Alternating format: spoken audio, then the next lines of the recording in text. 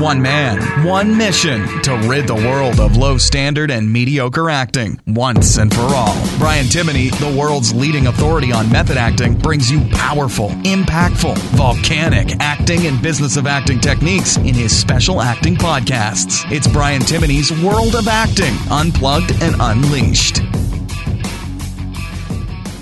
Hi everybody, and welcome onto this podcast. And as always, I'm joined with Rob here today. Hello. So Rob, today we're going to be talking about typecasting. Oh yeah. This is an interesting one, because sometimes somebody will come up to me and say, you know what, what I really don't want is to be typecast. Well, they'd better get used to it, buddy, because they're going to be, and that's for sure. Well, you're right. But the other thing is, I usually say to them, if you can get typecast, go ahead, my friend, because you know what, that's a way in. It's a foot in the door. But people sometimes think about typecasting in a negative way, whereas actually it's not really. Well, I think about it in a very positive way. It means I get work. I've been typecast, I'm sure, and I always seem to get similar sort of roles, and I welcome it. Why not? And you know what, Bri? It's kind of, you are definitely, look, casting, as human beings, we all fall into a category, whether we like it or not. We do fall into a category. That's a fact of life.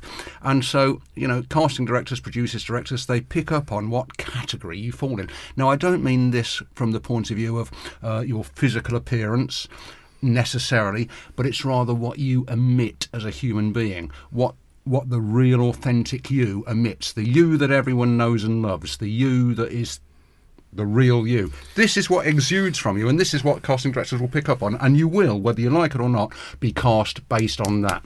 Well, you're absolutely right. And the thing is, when you walk into an audition, casting directors, agents, within the first couple of minutes, well, less than that, seconds, probably the first 30 seconds. 5 seconds. Yeah. 5 seconds, yeah. Yeah, they say that from the walk, from the door, walking in the door to the audition room, to the chair, 7 seconds roughly. Which is also about the average time, by the way, that casting directors will look at your photograph. 5 seconds. Yeah.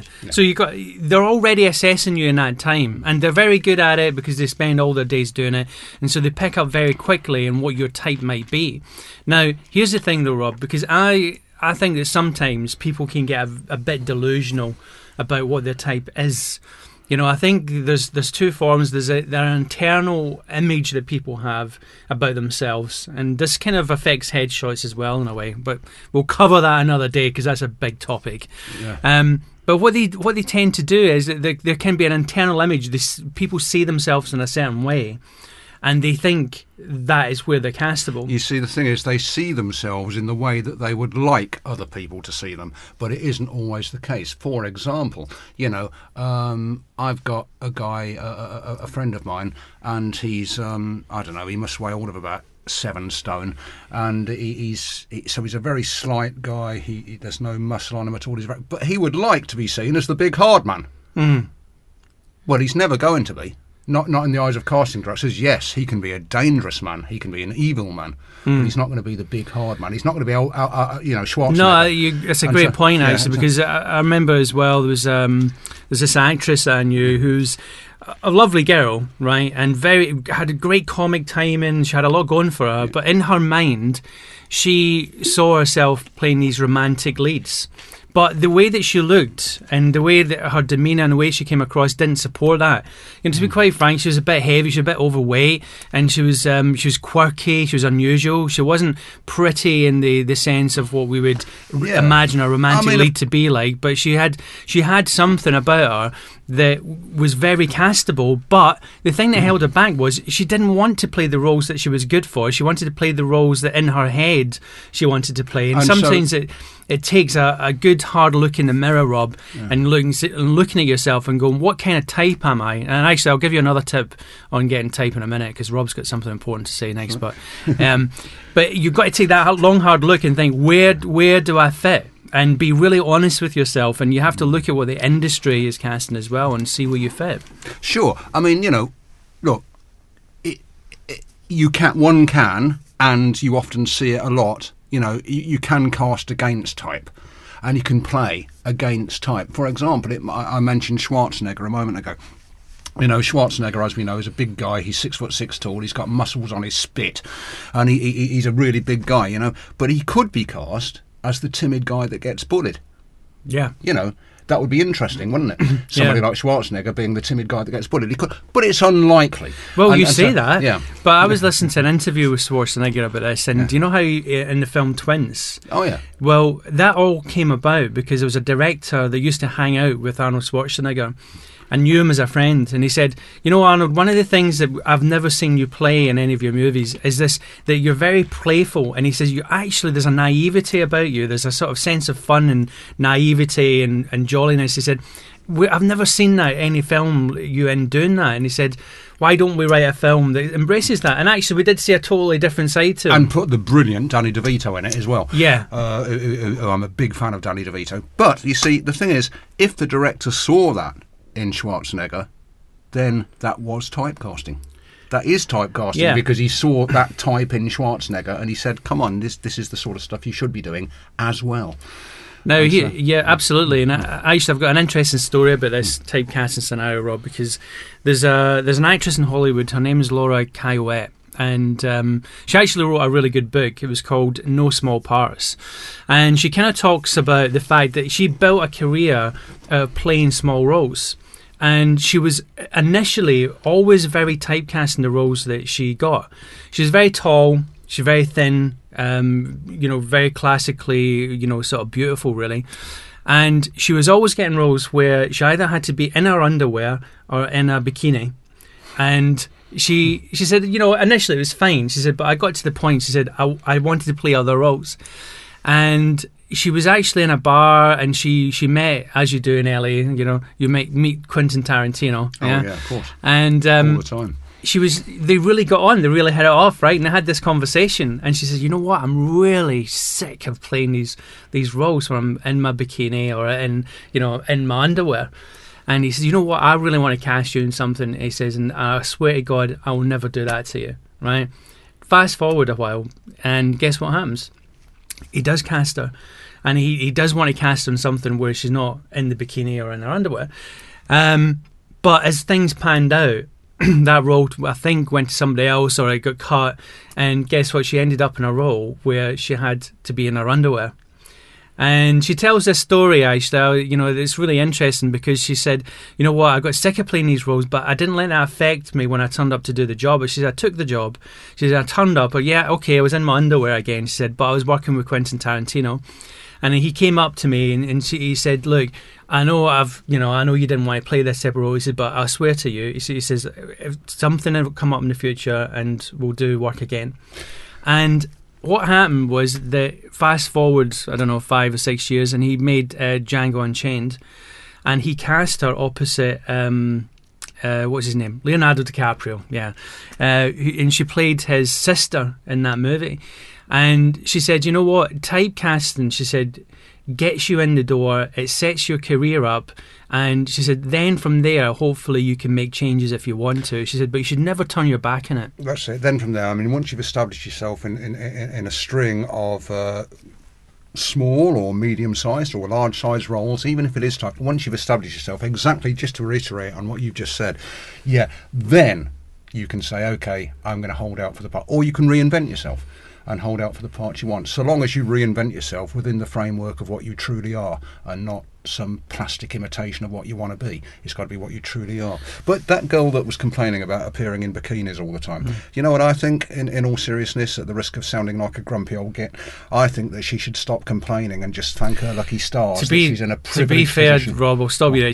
She wasn't complaining. She was actually, she was saying that she had got to a point in her career, she wanted to play other things. And I can understand that. Yeah. It wasn't like she was sitting there going, oh, guess what, I've got another role playing. She was just saying, you know what, I got to the point where I've paid my dues, I've done the bikini thing, I'm ready to move on to something else. So to be fair, she wasn't in any way sort of moaning about it. She was just saying, look, it was time to move on to something different. If anything, actually, she was embracing the fact that she had been typecast, because she said that I would never have met Quentin Tarantino, I would never have been in that movie unless I had been doing those sort of roles. So one thing leads to another, of course, yeah. So here's something, Rob. Here's the thing. Going back to this delusion thing, right? Because I want to sort this out, because I've seen this. I know this firsthand. I've had you know, I've had people in the past that have said, I'm not going up for this role because, you know, it's for a smaller role playing a bellboy in a film, and I don't see myself that way. And people turn it down. I swear to God, hand on heart, I've heard this, and it's even a decent role with a decent director, right? Beyond me. But here's the thing: is if to kind of understand your type, I suggest try this out. Take a clipboard, go out into the street, dress fairly neutrally, and ask 20 people, what kind of job do you think I do? And what age do you think I am? And so on. And they will give you an answer. And you might see a trend, you know, maybe 10, 12 people will say, well, I see you, I think you're an accountant or something like that. Or I think you're a policeman. And you might see a trend, and you'll also see a trend in your age as well. So it's a good way for an actor to get clear about what their type is. How they come across to other people, because then you cut out the delusion, because you know what, if you ask enough people and you get a trend, it's not about opinion anymore. And by the way, this is something that's, you know, that really bugs me, is that it's not about opinion, it's actually about what works. Because some people can have all different kinds of opinion about what your type is, what age you are, all these kind of things. The only way to really know is to ask enough people, and you'll see a trend. Yeah, you'll see a trend as to how you come across to other people. That's right. And how you come across, if it's coming from your real self and not your the put on self that you want people to see, then you should take notice of that. Sure you should.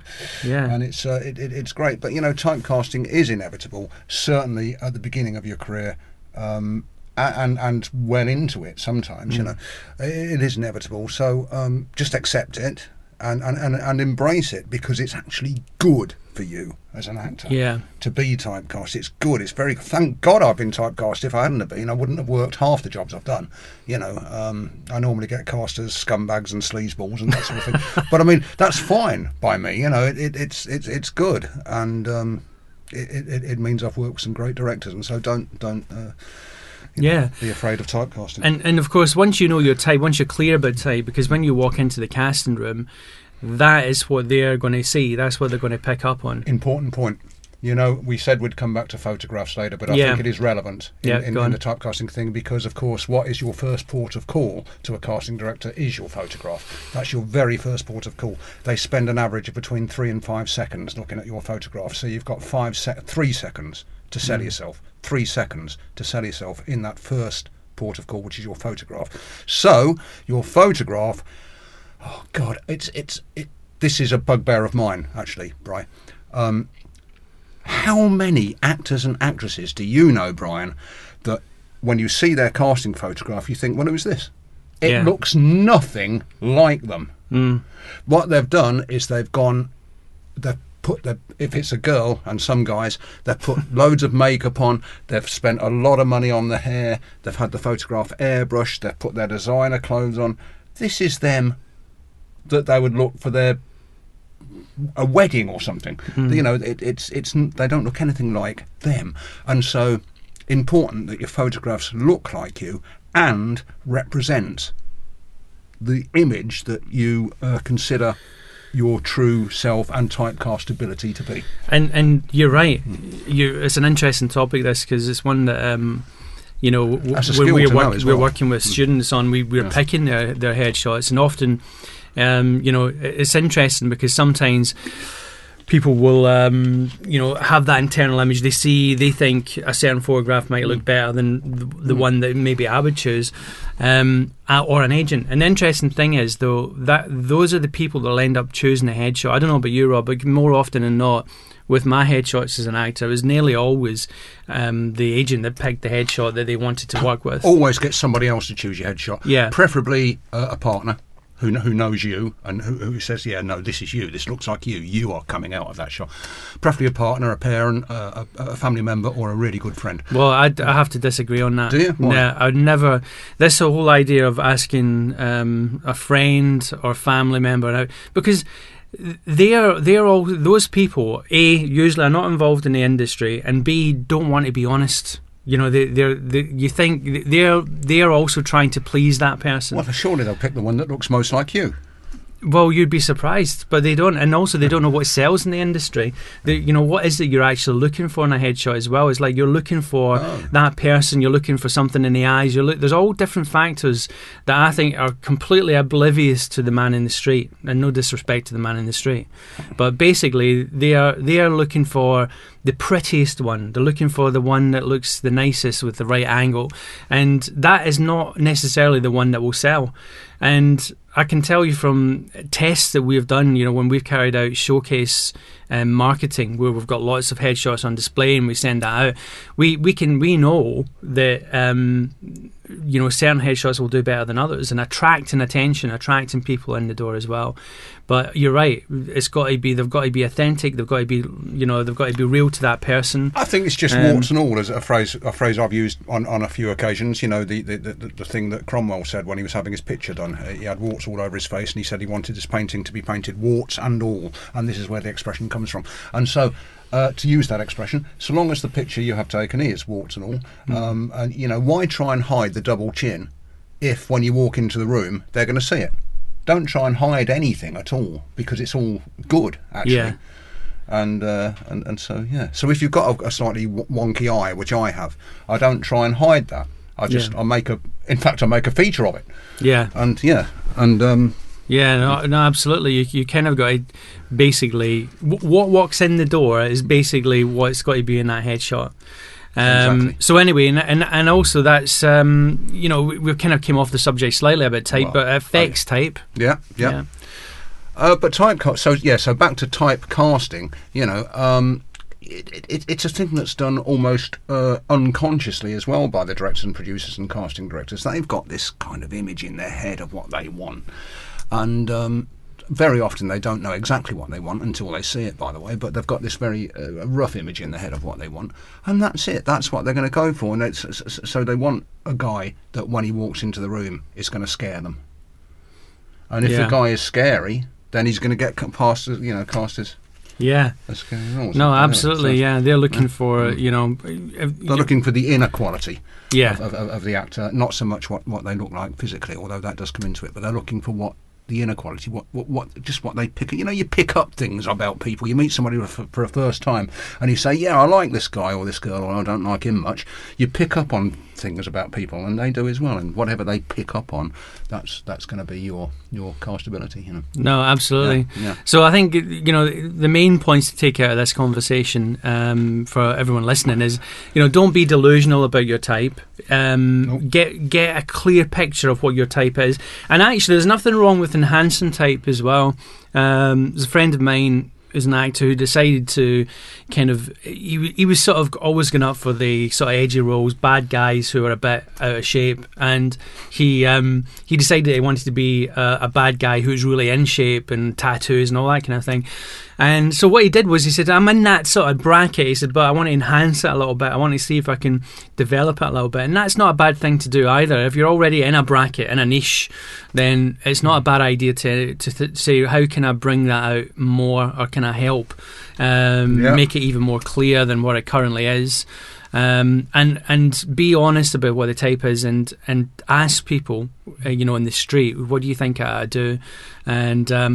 And that will make things a lot clearer. And don't turn your nose up at typecasting. Look, initially, if you're starting out, then go ahead, get typecast. Do those roles as often as you can, because it's all about credits at the end of the day on your CV. That's it. Build up your CV, man. That's definitely what you want to be doing. Do you want to work?